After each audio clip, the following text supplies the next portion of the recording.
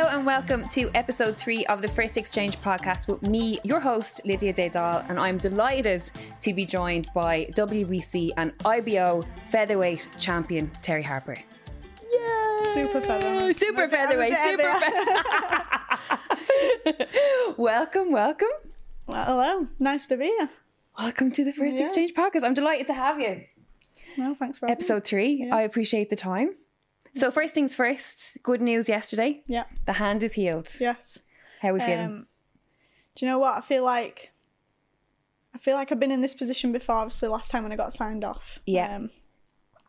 But now, like this time I know it's different. Yeah. It's 100%. So like going back to when I had my operation, like a couple of weeks after, I've got it in my head that it'll never break again. It's sound. So I'm just using my hand as normal. Christmas. Opened a jar, snapped the plate, obviously with the gripping and the twisting. And then Mike, the hand surgeon, were confident that it was going to heal solid, even though I had a nice bump. Yeah. So we did a full, went straight into training camp then for the Choi fight. A full, probably 15, 16 weeks, no problem.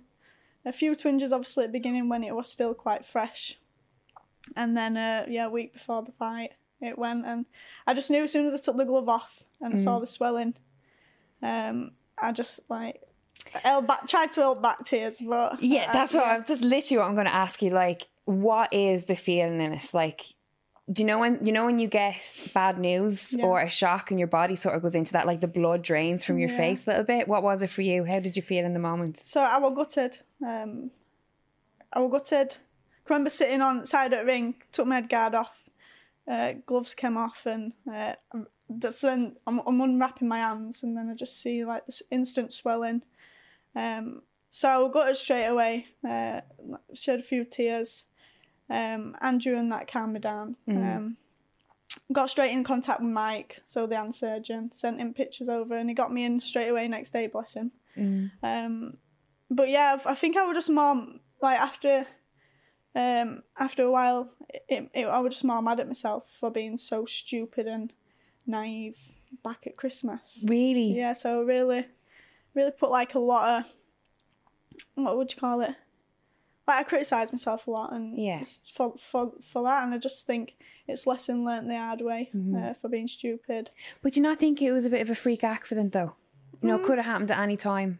Yeah, it could have, but I just feel like I wasn't seeing it as that. It's just I saw it as... Yeah. I didn't look after it properly. Definitely didn't after the first operation. Just like I said, I was naive, thinking, it's fixed. It's got a plate in it. It's solid.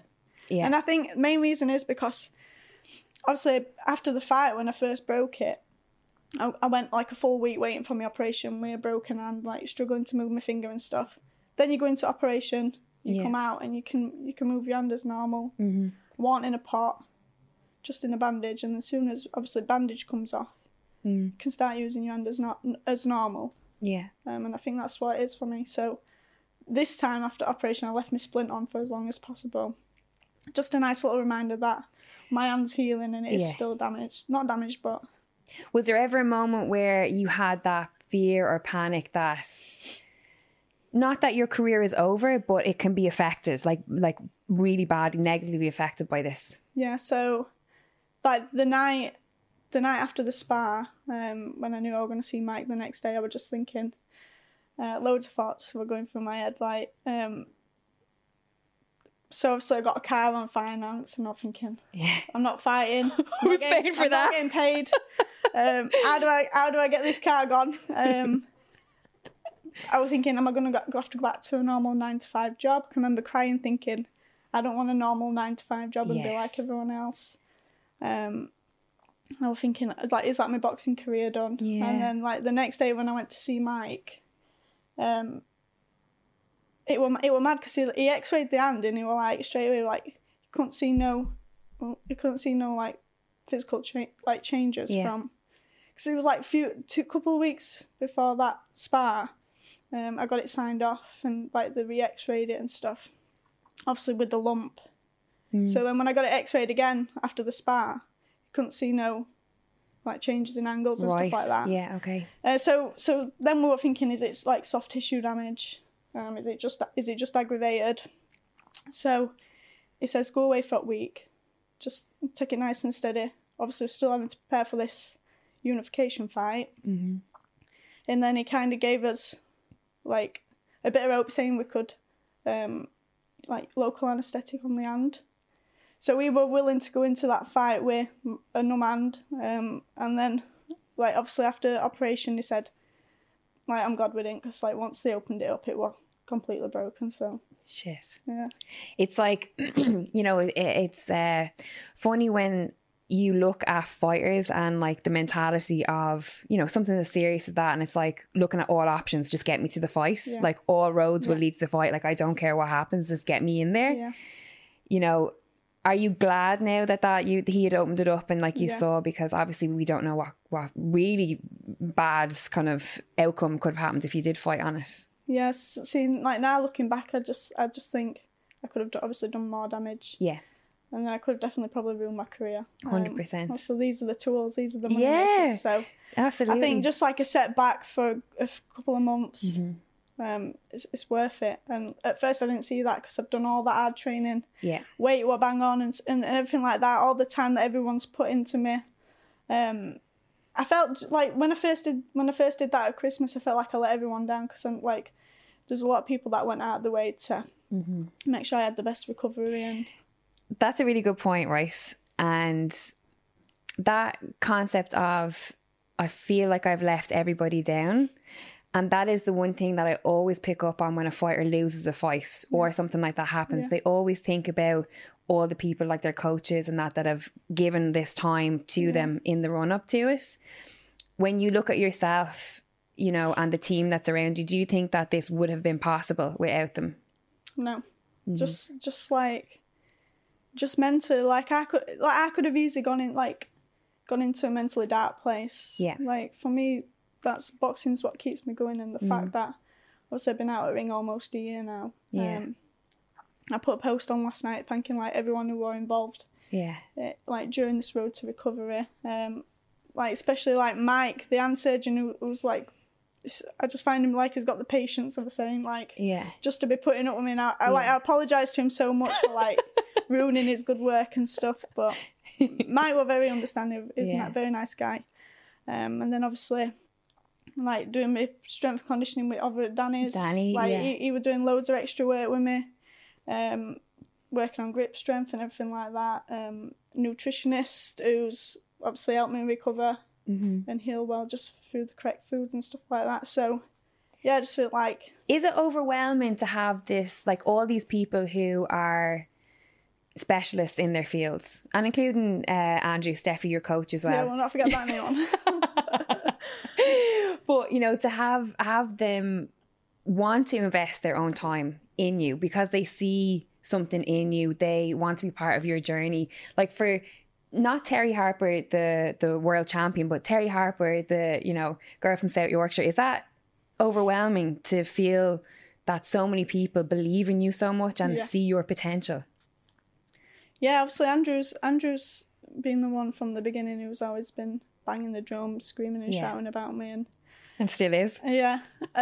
So like for me, I feel like it's like we are a family, and it's as cliche as it sounds, and that's what everybody says. But yeah, it's like I probably spend more time with these guys day in, day out than what I do see some members of my family and stuff like that. So I've made friends for life, and like I know everyone in my team's got my best interests at heart, and they all just want the best for me. So I've got a when good you team. look back on like when you started and that time that you kind of went away from the sport and, you know, probably just finding yourself or figuring out what you want to do, and that whole now iconic text message or, you know, DM that Steffi has that he likes to hash out all the time. But it's so good, you know, because it, like, I think if anything, it shows how easily that people can miss their opportunity to be great. Yeah. That's what I take from it. It's like how close you could have come to going, no, you know what? It's not, I'm not going back into it. Yeah. When you look back at that time now, do you believe in fate? Do you believe that, you know, this is all part of, you know, I would call it soul purpose, or like the reason you're here, like this journey has been mapped out for you. How do you feel about it? So I always believe in everything happens for a reason. Yeah. And I do always say I'm grateful for the time I did have away from the sport, because that's made me so passionate about it now. And like for me, it's all I think about. I could just all my time, energy, it's just boxing. And I do feel sorry for my friends, family, my partner Jen. Yeah. Obviously, because like everything, it's just 100% into the sport now, and maybe I can at times be selfish. Yeah. But I just think it's a short career. Yeah. And if I want to have a good life, obviously when I'm in mid-30s, whenever I retire, then I know I've put 100% effort in these younger years when it means the most. And yeah, like you said, I do think like this is the path that I was meant to take, and I just make sure now that I'm telling the younger ones that are coming up and through, like when the ones that I see that are talented, I'm like, don't fizzle out, don't go and want to do what your mates are doing, because like, what's wrong with being different? And I know it's like when you're young, you feel like you're missing out on parties, and you're missing out on eating what you want. You're up early training in the morning, but that's the dedication that'll give a good life in the future. So absolutely. What do you think it is about kids? You know, we see it all the time, like especially in amateur clubs, where you have these boys and girls with absolute potential, and they don't realise their potential, and they've coaches that are drilling into them every week, you can be a world champion, you can be a world champion. And then they get to like 16, 17, 18 and they drop off. Yeah. And then, you know, I've been doing this nearly a decade, and I've seen guys that have dropped off just as they started, and now it's kind of too late for them, because they're like 7-8 years older, and already they have regrets of not giving it their potential. For what? Like, for, you know, a session on the weekend with your friends who, you know, don't know what they want to do, or are still figuring out, you know, how great they can be, if even that will ever happen for them, you know. Yeah, it's true. I just think this is what, like, it's hard at such a young age, especially if you've done it all them years. Like from, like I've always been spotted growing up through school and stuff.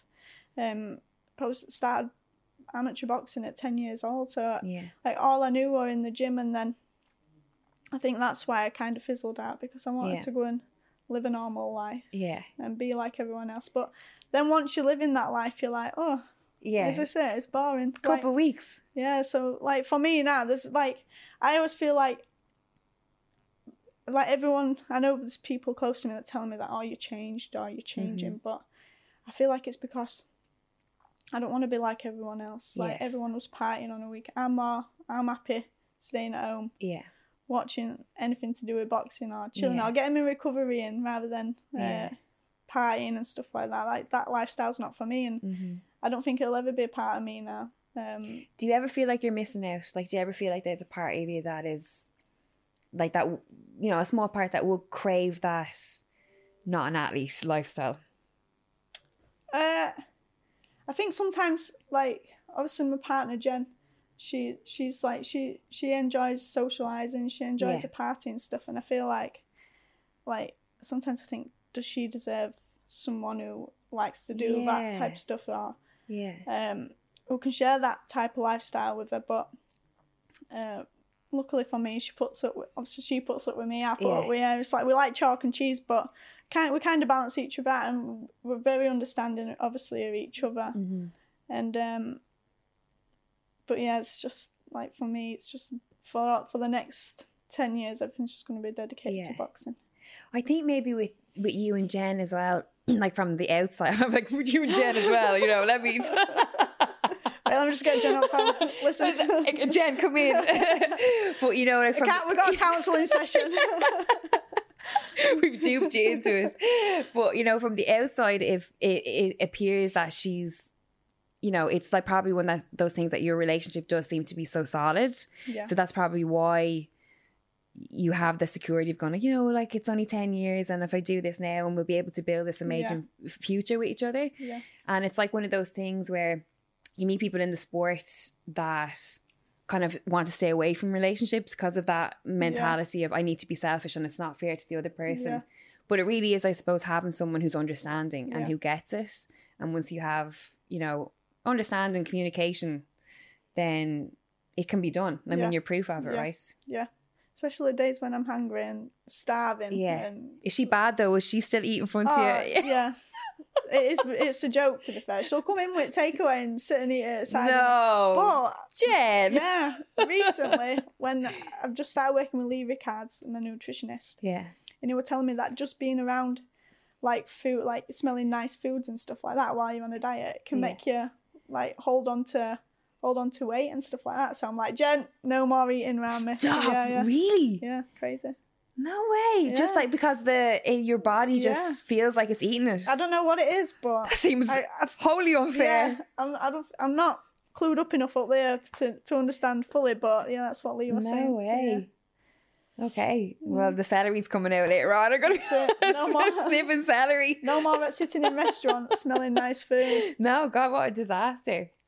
But one thing that I must, not commend you on, but I suppose a huge part of Terri Harper, the boxer, is how open you've been about your relationship with Jen, about being gay, about your support for LGBTQ community, and how, it's been, I think, a comfort for a lot of like fans that have wanted someone to come to the forefront and to show their, openness and acceptingness of who they are. Yeah. How was that for you? Because you are quite, I wouldn't say shy, but reserved. And, I imagine you don't really want to talk about, your personal life that often. But was it something that was important for you to speak about? See, like for me, I don't try and like ram it down people's throats or anything like that. Like, I just think if I'm not hurting you, you're not hurting me, then what does it matter? So, always been open. Like, I never feel like I've had to hide, and I'd say I've been quite lucky with the social media side. Like, not really getting many trolls or anything, but like, I feel like I've matured now, and if I do get a troll comment, it's just straight up the head. Yeah. It's like I don't know who they are, so it don't bother me. My family and my friends, everyone who matters the most and cares, they're all happy, and I think the main thing is just like, if I like me being open, if I can just like encourage someone younger, or it might be someone older who's struggling to come to terms with who they truly are. If I can help them in some way, then I think that's mission accomplished. And I remember when I first turned over professional, I had like the rainbow flag on my boxing shorts, just little things like a rainbow gum shield. But I do remember one time when I just boxed, I think it was at Sheffield Arena, not as a matchroom fighter, but on the matchroom card. It's like I got out of the ring and Jenna came over and gave me a kiss, like, in front of all these, and I was like, oh no, she just kissed me in front of all these, like, oh, what's going to happen now? But yeah, luckily I've been accepted from day one, so. What was the fear in that, people would just be shocked, or like? I don't know, really. I don't know. Because obviously you were obviously open with your family. Everyone knew that you were, in a relationship with her. Yeah, I don't know. Maybe because it was like on TV and stuff like that. Well, now we can't get Jen off the TV. It's my favourite bit when you fight, when they show her in the audience. It's like the best thing ever. Jen. Be on your best behaviour. But why do you think that it's so difficult for maybe even not so much women but men in sports to come out and be open? What was the rugby player's name that came out? Gareth Williams, is it? The Welsh guy. Did he go in Big Brother? Yeah. Yeah, I know. Yeah. I can't remember his name. Yeah. You did a little Google there, Danielle. Producer Danielle is doing a little Google. But I remember when he came out, and it was like all this shock, maybe because he's like very Gareth Thomas. Thank you very much, Danielle. We need to get Mike in here for you. But when he came out and everyone was so shocked, and maybe it's because rugby, it's the masculine sport, it's the stereotype. And it's just like, it just doesn't make much sense. But then when I looked at it, I was like, there is so many athletes that don't come out. Yeah. And, maybe it's because of brand, because they think of fear or different things, but it seems like, with people like yourself and Amanda Loa in the UFC. Oh, yeah. Obviously. Oh, they're cute. They are goals, aren't they? Serious goals. And they have the little baby now and stuff, So, like, it's like people like you guys that are making it just, it is what it is. And, like, let's move forward and, like, let's not have it even be an issue anymore, Yeah. It's true. It was like I see it now as like, everyone used to be like, oh, female boxing, like female this. It's not like now. I'm just a boxer. Yeah. Same as like me being in a gay relationship. I'm just in a relationship. Yeah. And like that's all it is to me. So that's when it throws me off. Like when someone comes and asks me a question about being gay, and I'm like, whoa, I almost forgot. But yeah, exactly. You know, but it is one of those things that is important to be spoken about because I always think, you know, I have so many friends from the LGBTQ community, and like I always, a tongue twister. That, it's a tongue. Even I don't attempt. I always feel like I leave out a letter. I'm like, have I left out a letter here? Who am I leaving out? But you know, I remember one of my really good friends. You know, I spoke to him about when we used to be best friends when we were younger. You know, and I used to have a crush on him. And I remember when you know, one of my friends says, you know, and his name is Terry as well, Terrence, and he said, you know, Terry's gay, right? I was like, what? You know, I was so shocked. I should have known. We used to wear Spice Girl boots and like his eyeliner, and I should have known, you know. But I remember talking to him last year, and you know, we were having a few drinks, and I was like, tell me again about coming out. And he was saying about like the absolute fear that was in his heart to tell his mum, who was like so open and accepting. You know, I feel like if there was anything going on in my life, his mom would be the person I would tell. She's that open. Yeah. And we just had this really lovely conversation about like the fear in his heart and how he now wants to, you know, speak openly about it because he thinks about people who, and like that, older people and younger people who feel like they're lost in that they can't come out and that they'll be judged and won't be accepted. Yeah. And it's like, I think it's a freeing thing as a person in your life when you kind of realize that, you know, as long as you are true to yourself, no matter what the situation is, it doesn't matter what anyone else thinks, as long as you're not living a lie. Yeah. That's it, right? Yeah. So like going back before, obviously when I was younger and discovering my sexuality and stuff and really like struggling to come to terms with it. Like my family's most laid back. Yeah. My dad's like the coolest guy. He's just, a tattooer?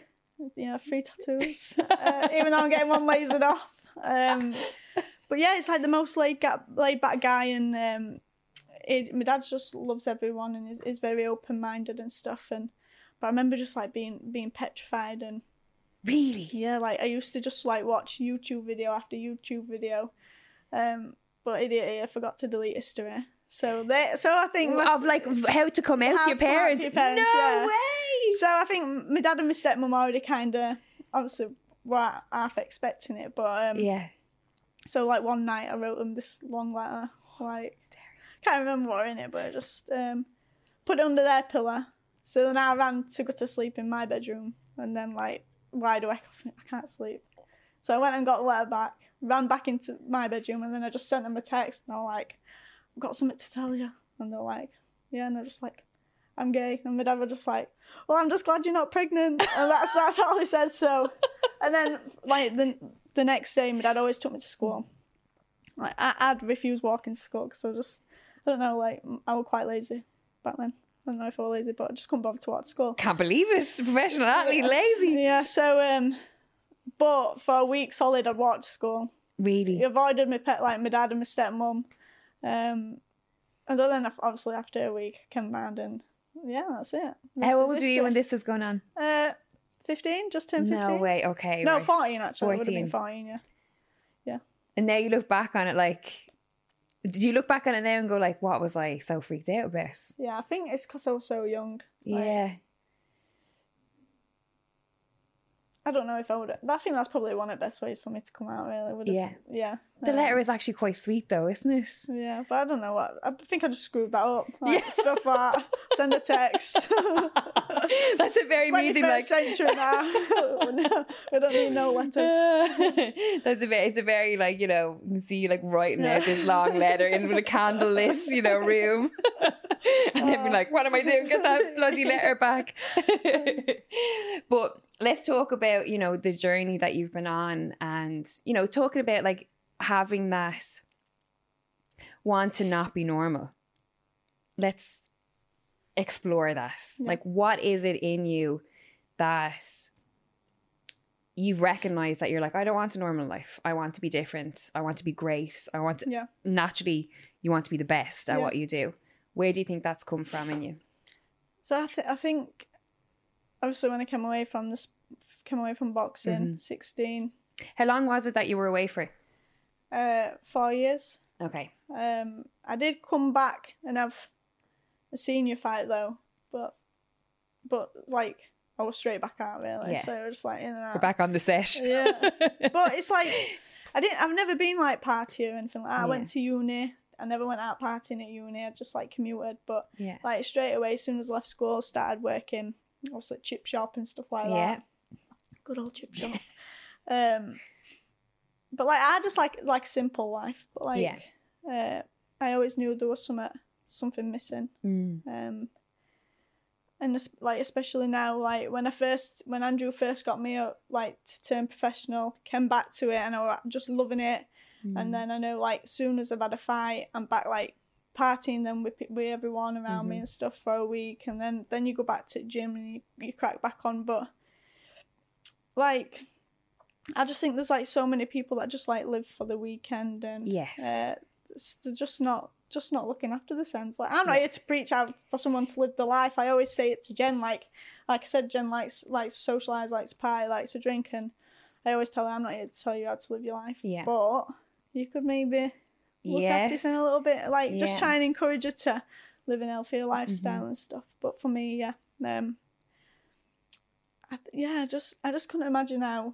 Imagine living a normal life. And I think as well from the health perspective is that when you live a clean lifestyle for a long period of time, like you would in a fight camp, and then you have your fight, you win, and you go on, you relax, you go on holidays, whatever it is, you feel. You recognise how your body feels, and then you go, you poison your body. Yeah, and it's like, fuck, even I was with doing food, this. like poison with food. Totally, and you're like, imagine if I'd done this for another 6 weeks, like where would I be? Yeah. But then when you get into that cycle, I always, even for myself, when I'm like being disciplined and at the gym or eating clean or whatever, and then I'm like, I'm gonna have a week off, or it's something's going on, a birthday or something. And you take that week off, and it's so hard to get back into it. But once you do, you're like, I'm so grateful that. Yeah. I'm back on the train, you know what I mean, of like eating clean. But that, that conversation of people who just want to work a job and party on the weekend, there's absolutely nothing wrong with that. Yeah, which is fair enough. So it's like, I know people enjoy working a 9 to 5. Oh, my bill is going, sorry. We need a biscuit. We need a biscuit in here. Yeah, I'm getting in your snack drawer in a minute. So people enjoy like working 9 to 5s and coming home, relaxing, switching off from work. Obviously, then going and enjoying the weekend, which they more than deserve. But for me, it's just like, I think I need something to keep me ticking over. Yeah. I need something to focus on. Yeah. Otherwise, like, I was talking to Jason from gym. I said, what are you like on a Sunday, which is like as rest day? And I said, do you get depressed? And he's like, yeah. And I'm like, yeah, me too. This is Jason Cunningham. Yeah. And I'm just like, I hate rest. Like, even though you need them, you need a rest day. Yeah. I just hate it. So I try and like then fill my day up, like taking my little sister out to the cinema, even though I can't eat all these sweets and stuff. But yeah, like going on a walk, going to sauna, and just trying to structure my day, because like once I'm out of routine, throws me off. Like especially when I had the second operation on this, because I took some bone off my hip and stuff. I wasn't allowed to do no exercise, so I'm literally legged about house for 2 weeks, sitting with yourself, doing my own editing. So yeah, I think that's what it is. So with that, then, obviously you're in the pinnacle of your career right now, but do you ever think about after boxing? Yeah, it scares me. Don't like to this is and I'm 24 and I'm scared already about retiring. This is it. This is why I'm asking, because I, even in myself, I'm like, I would work 7 days a week at doing this, no problem, don't question it. But I think about, what do I do after it? But it's a lot different for you, because I could potentially always do media, could always do little bits in some way, but for you to be a professional athlete, it's going to end. It's not going to last forever. How does that sit with you? So I don't like the thought of it, but like luckily for me, I'm still so young, and I know I've got, touch wood, all been well with the hand and everything. I've got many years at this game, and I know I'm going to experience some amazing times and create some good memories. and hopefully, like, once I've finished, I can continue with the sport, whether that's coaching, managing, whatever. But yeah. Well, I know you do you have your little camps, Terri. Yeah, what are they called again? So today I've had a group of girls from Rotherham area, so that's it's like a summer camp. So they sent like a group of girls in. I have them for 4 hours, and like a good group of girls. It's nice and refreshing to see young girls walking through the gym. First time they've ever put a pair of gloves on, and teaching them the basics, as well as having crack with them, having a laugh, and like just getting to know the personalities and stuff like that. And I think sometimes as a boxer you can get caught up in your own world, in your own bubble, boxing bubble, and it's nice to like speak to others and listen to their interests and like just something other than boxing. But we also the gym's also been running summer camps, and they're crazy. On the summer camps are Monday, Wednesday, Thursday, Friday, and there's like 30 kids in the gym at once. Yeah. What are they like with you? Are they like, oh my God, that's like the champ, Terri Harper? Yes. They make me feel famous, to be fair. So like, come on, you are famous, Terri Harper. Come on. No, they're a good group, and but when it's 30 kids, it drains you. I go home and I'm like, I'd rather do a 10-round spar with Mike Tyson than that. But yeah, it's good, and it's nice to see the fun side of boxing. Yeah. Instead of it being serious. What do they say to you? Can I have your autograph? Really? No. Are you like, I gave you one 3 days ago. You've asked me every day. I'm like, can I have a percentage on what you're selling it for? No, so a lot of them always want to just like, go on the pads and stuff like that. Can you remember there being anyone in your life when you were growing up that would have had that impact? Because obviously you are a champion, you are at the height of your career, you are Terri Harper, but to children even more so, you see it even with like, pop stars or singers with children, they're just like so enamored, and like you really, if you listen to anyone who's like had a story or who's done anything, they can almost always tell there was this person that inspired me, or even if it's a teacher in a school. Yeah, that's what I was just gonna say. So for me, obviously always been sporty. Yeah. My first sport was football. And I think I just like every sport like you threw at me to try. I just loved it, and so I'd say my biggest like inspirations like growing up definitely my PE teachers. You could call me a teacher's pet. Really? Yeah, I was bad at school. It's a bit cringe, to be fair. I used to run to class so I wasn't late. Stop it. Were you really, really smart?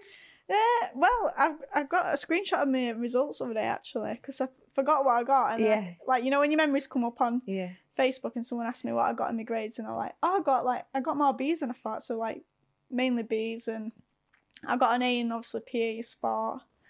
But anything extra I could do in that PE PE block, I'd be doing like every day extracurriculum in PE and playing for all sports teams for the school and stuff. And like my PE teachers were always telling, I remember at one point they were telling me, Terri, you're always going to be a gunner. Because like when I came away from the sport, I said, I'm going to get back to it. And this was like going on for about a year. And they were like, Terri, you're always going to be a gunner if you don't like just go and do it. What do they mean by a gunner? What does that mean? Like if I say I'm gonna do it, I'm gonna do it. Oh, a gunner. You're like, I'm gonna do. Right, I think you meant like a gunner. Yeah, no, not shooting anyone. A life of crime for Terri Harper. That's your headline.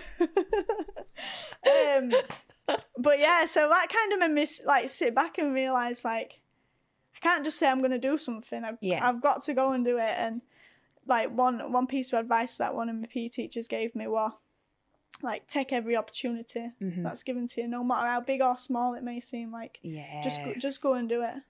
That is such good advice. Yeah, and that's like stuck with me from.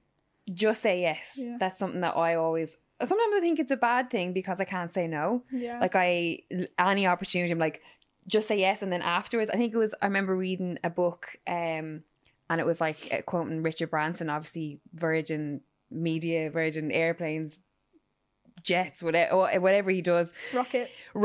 Space aliens, the whole lot. But I remember them him having a really, really famous quote of saying, just say yes. And even if you can't do it or you don't know how to do it, figure it out afterwards. Just always take the opportunity. And that's something I think about all the time, you know, because like you just don't know what can come of any situation. And if you fail or you don't get the job or the, you know, something else comes from it, you have the experience. Like it's just about experience, right? That's what it's all about. Yeah, it's true. Any of those teachers get in touch with you?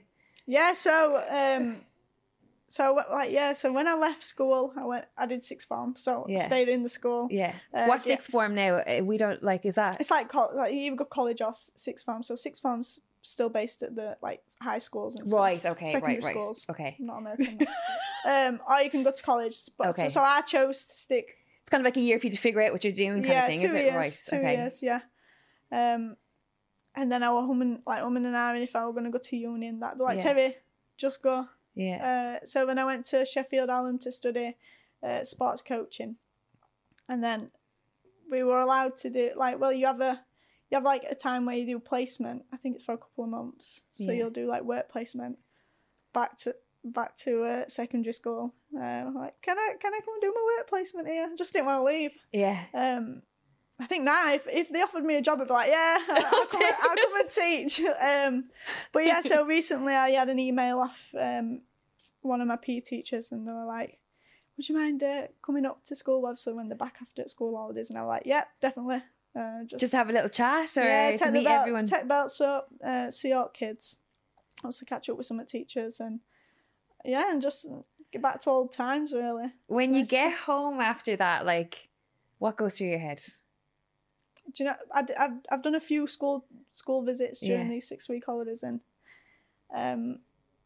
I just think these times are like precious, and these can be the time where like kids are choosing which path to take, and I think it's very important, and the more like people that can go in and like influence and guide these kids to make the right choices and stuff, like the better. So is that important to you?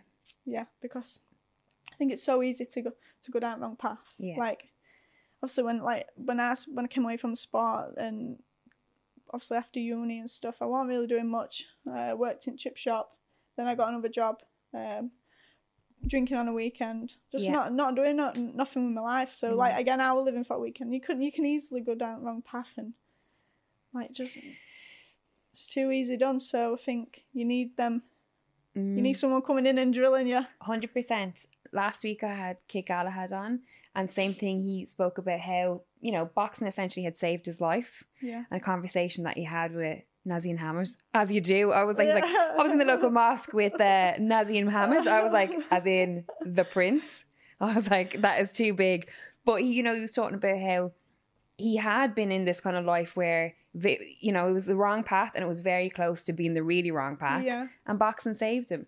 And, you know, I come from a very privileged background. You know what I mean? I never, you know, I was never around crime. I was never around anything like that. So I'm very naive to that environment, and probably a little bit ignorant, where I'm like, but why can't they just not choose that life? You know what I mean? Like, why does it just do, you know, find what they love? And he's like, you don't understand it. It's like, because in your community, the people who have money, the people who you perceive to be successful, that, you know, have everything, are people like drug dealers or criminals. Yeah. And there's no doctors, there's no, you know, lawyers, there's no professional athletes, you know what I mean, world champions. And he's like, that's what will eventually shape your perception of what you want to be or who you want to be. That's so heartbreaking. Yeah. You know, to think that it's literally as easy as just being an influence or being someone who's doing something great in the community that can inspire children. So I get why, you know, it would be important to you. Yeah. And like, I know I've been speaking, I don't know if you've done anything with Anthony yet. Thompson? Yeah. Yeah. Yeah. So like, he's been telling me program. So obviously he was involved in gangs and stuff growing up. This is Anthony Tomlinson. Like years he was involved in, obviously being in prison and stuff. Yeah. And the fact now that he's going to be going into schools and like just educating the kids that lifestyle's not all it seems, and there's better things you can choose to do. So, and in the case of Anthony in particular, you know, that's a testament to his character because, and same with yourself as well. You know, you're a world champion. You're at the height of your career. You don't have to do that. You don't have to be doing a summer camp. And like that with him, he's made the right choices now. He's turned his life around and he doesn't have to do that. But it's in you to want to do it. You know, and that's there. You guys are the real heroes. You know what I mean? If you're, I know that's like, you're the real heroes. This is your life. Do you know where my cape is? Is there a cape behind her? Danielle, please bring in the hero cape for Terri Harper. But you know what I mean? Like, it's that thing of you don't have to do it, and it's the want to do it. That's what make people. That's what makes a champion. Yeah. You know. What do you think? Great question, Lydia. Leading on to that, what do you think makes a great champion?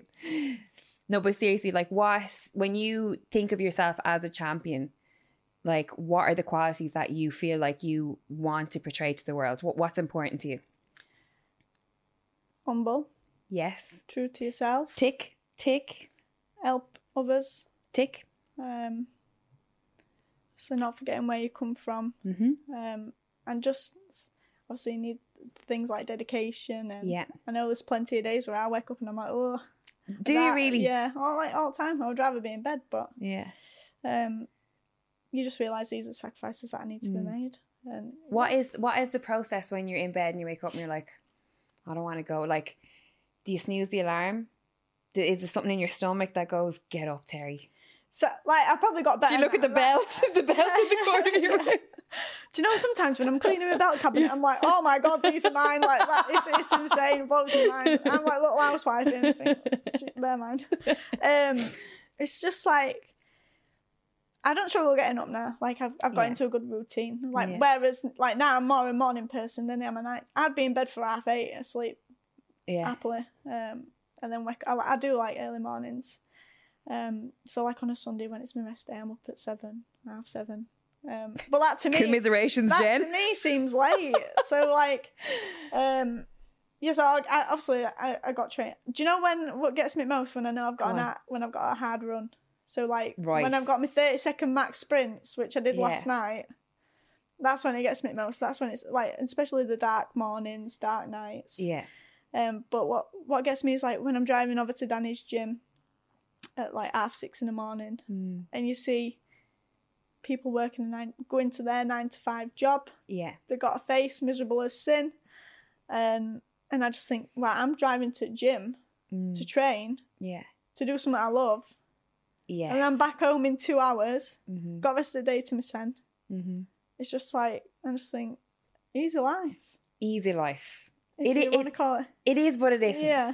You know, but it's an easy life from the context of doing something you love. Yeah. That's exactly it. Yeah. It's not a chore. Yeah.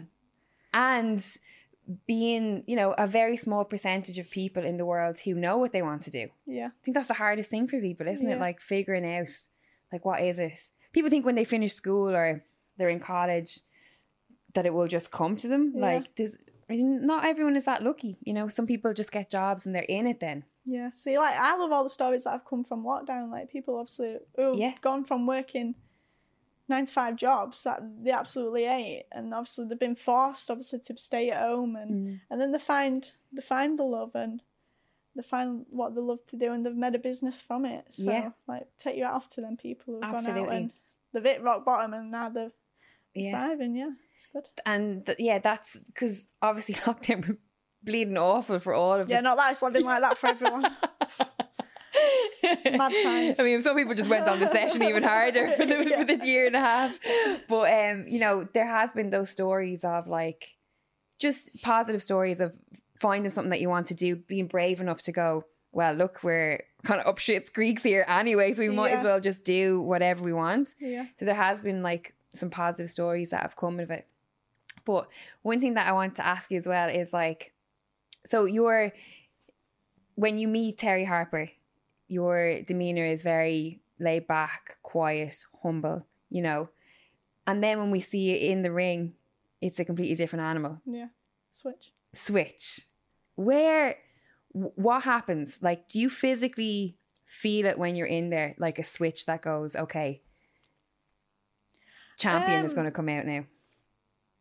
So like, yeah, I am very laid back and chilled, but like for me, it's like once you're in changing room, like your nerves start. Yeah. Like I'm pretty relaxed. And, like when I was younger, and obviously boxing amateur, I used to struggle with my nerves. And, really, yeah. Before you go into the ring. But I think coming away and then starting professional, I can remember being in changing room on my debut, and I just felt like calm. Like I think Andrew had like some reason for that. Like he were good. My amateur coach Paulie were like, no, you need to do this, you need to do that, and like that got me. Or you need someone very calm. Yeah, so okay. So Andrew was like the laughing, the joking in changing room, and I'm like, oh, what's happening here? It's chill. So you're like, but like once your hands are wrapped and your music's playing and you start warming what's up, your music? What's going on in the changing room? I like Pink. Yeah. Okay. A bit of Pink. I'm trouble. That's good vocals. Yeah. Well, I used to be a singer, Terri Harper. Did you? Yeah. I think of another song by end.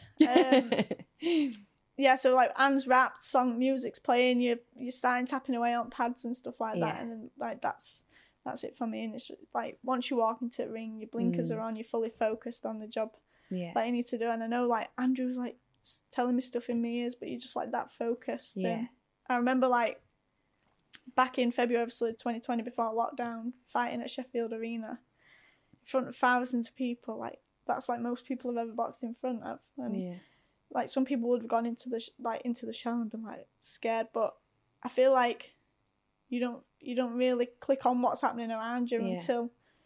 So, like, walking to the ring, like, everything's just in a blur, really. And it's like, once the job were done, then, like, Andrew will, like, Terri, look around you, like, let's soak it in. Because these are the moments that mean, like, the most. So, like, obviously, when the job were done, then you look around and you're like, wow, as if I've just done that. Like, is it kind of when you're walking out, when you're making those kind of ring walks, is it, like, slow motion? Like, can you remember it? When you look back, can you vividly remember it? Or are you just, like, can't really remember that? Yeah, and no. It's so weird. Like I don't know how many ring walks have we seen? We've seen bloody thousands, you know. But when you think about it, it's the beauty of the sport, isn't it? Like it's such a weird thing. You know what I mean? It's like getting in there and like it's gladiator shit, isn't it? It's literally gladiator shit. All eyes on you. Totally. Do you know what gets me? Like, go on. Always been a shy person. Like, like growing up through school, I won't be able to make eye contact with like teachers and stuff. You know when I'm talking? I'm a bit of a weirdo, I think. No, good. But like I remember when I first turned over professional, Andrew was like, you need to do interviews, and like I was saying earlier, like if I knew I had an interview, like next week, if I knew I had an interview next week, all weekend, it's just on my mind. So, see, I forgot what I'm going to say now. You're talking about the experience of so, going out there. So like and I can remember at university, one of my lessons, I had to stand up in front of everyone and like publicly speak. Yeah. And I was just like, I had a piece of paper, then I just went, I can't do it. Like bright red, I went, I can't do it. And my lecturer was looking at me, she's like, what do you mean? I went, can't do it. So I went and sat down and I was just like bright red, and I was just like, oh my God, like, am I ever going to get like over this like stage fright? Yeah. So the fact that I wasn't able to do that, but as soon as you're chucking me in a boxing ring in front of thousands of people, I'll happily do that. Is it like a what's the word? An alternative. Yeah, like it's like alter ego. Yeah, like people tell you. Like Beyonce, when she says she goes on stage, she's like a completely pretend you're someone else. Yeah, that's it. I think that's it, because I've got that much confidence on the boxing side. Whereas when I'm talking, I always think, oh my God, I've said this word wrong, or said something, scared of saying something stupid. Yeah, and I think that's what it is. But obviously now, if you probably heard my voice at the beginning of this podcast, I'm like, oh, because I was so nervous. You probably pick up on that now. But now, obviously relaxed. I just think the more you chuck yourself into doing something and force yourself to do it, obviously the better you get. What is the fear for you? Is it that you'll say something stupid, or that you look stupid, or yeah, probably a bit of everything, really, I think. Yeah, but do you now that you are the champ, you know, and you like undefeated, signed to Matchroom, like, you know, tick tick tick, all the things, do you notice the room changing a little bit when you walk into it, like how people treat you or perceive you? Has it changed since you've kind of got all these accolades?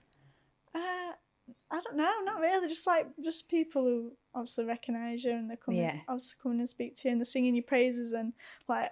Do you know what gets me most? When someone will just come up to me and be like, oh my God, it's you. Like, can I have a picture? And they're proper shaking. And I just think, yeah, it's only me. Calm down. Come and have a picture. Like, it just blows my mind that people like that. And, but I think it's like got me used to just talking to strangers. Yeah. Like, never before I would have been able to just have a conversation with a stranger. Yeah. Whereas now, like, they come and tell me stuff more than what I know about myself. And I'm like, oh, yeah. And then, like, full conversation with a stranger, which... Is it a weird experience to like have people recognize you? Yeah. You know, can you remember like the first couple, when was it the first time that we sort of said, okay, things are changing now, everyone's starting to recognize me? Well, they didn't recognize me, they recognized Jen. Of course they did. Yeah. We just obviously I fought on the Sheffield show in February against Eva, and then I took my mum and my two sisters, and then me and Jen we flew out to Gran Canaria, and then we just like got to a hotel and this guy like his neck like proper snapped like that, and he went to Jen, were you on Sky overnight? Stop it. Yeah, and she went, yeah, and then Jen pointed to me and then he went, and she won boxing, and he went, oh no way, like he couldn't believe it and stuff, and he said he'd seen me fight and that, and then he said he just recognised Jen, you know, with her hair, crazy yeah. But yeah, there's places I go now where people will be like mainly local. Like, if I go to Asda now, I'm talking to everyone. Like, everyone, it's like, people I don't even know, and they're talking to me like they know me. But obviously, it's because it's such a small village, and everyone's got behind me. It's good, so. I'm rubbish with names as well, so. I probably do know half of them, but I just forgot the name. How is Jen with it? Is it kind of weird for her? Like, if you're out for dinner or something. Totally. Do you ever notice people, like, you know, with a little sly little photograph of you? Yeah. But, like, Jen's the one that, like, she loves it. Yeah. Like, I'm, like, trying to be low-key, like, try not make a big fuss. And Jenna's like, tell him who you are. Yeah. Tell him who you are. And I'm like, she was going, I'm going to tell him who you are. Free bottle of wine. Yeah, I'm like, Jenna, I say, I will walk out of here if you start kicking up a fuss. And I'm like, no.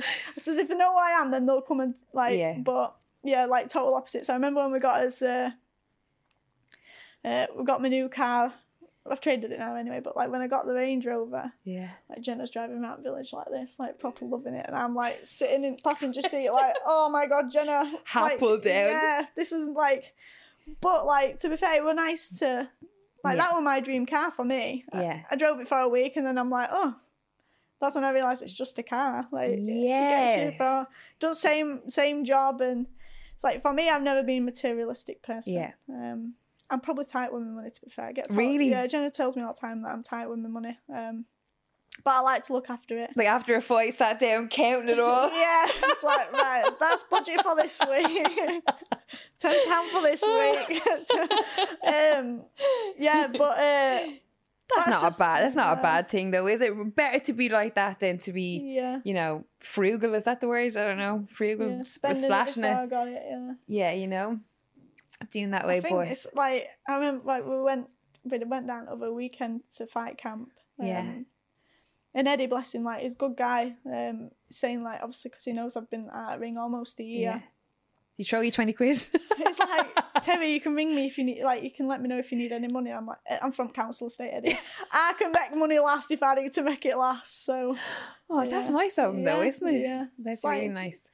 It's like, I know people have a lot of opinions on Eddie and stuff, but he really does look out for his fighters. And like, obviously, when I had my first operation, he came and he paid £4,000 for it to fix. Yeah. So, and then obviously, when I fought Eva Wallström, he gave me a bonus on top of that, and that's obviously let me take my family away and stuff like that. So, are those moments, not particularly with Eddie, and like obviously being generous like that is a huge plus to know that you're being looked after. Yeah. But being able to take your family away like that, you know, for me, I always love the giving of like a gift rather than receiving a gift. It's like seeing people's faces when you can like surprise them or provide them with something. Yeah. Is it like that for you as well? Yeah. So biggest goal for me, obviously COVID and that put slowed everything down, but like I want to take my full family like on a big family holiday because I just think nothing can beat obviously memories and stuff like that.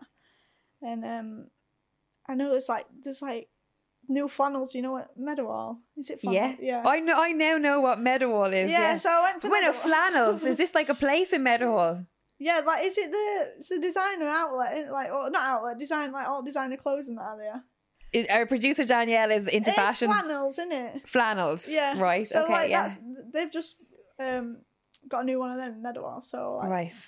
So I wanted something nice to wear for fight camp. Yeah. So I go walking through some of them price tags. Like I could buy them, but I just think I can't justify spending £700 on a pair of trainers. Yes. When there's my family, some of my friends like struggling to pay bills and stuff. I just think I'd rather help them than Well, there was I won't embarrass him, but there was a professional fighter in here last week, and he had a Rolex watch, 13 grand.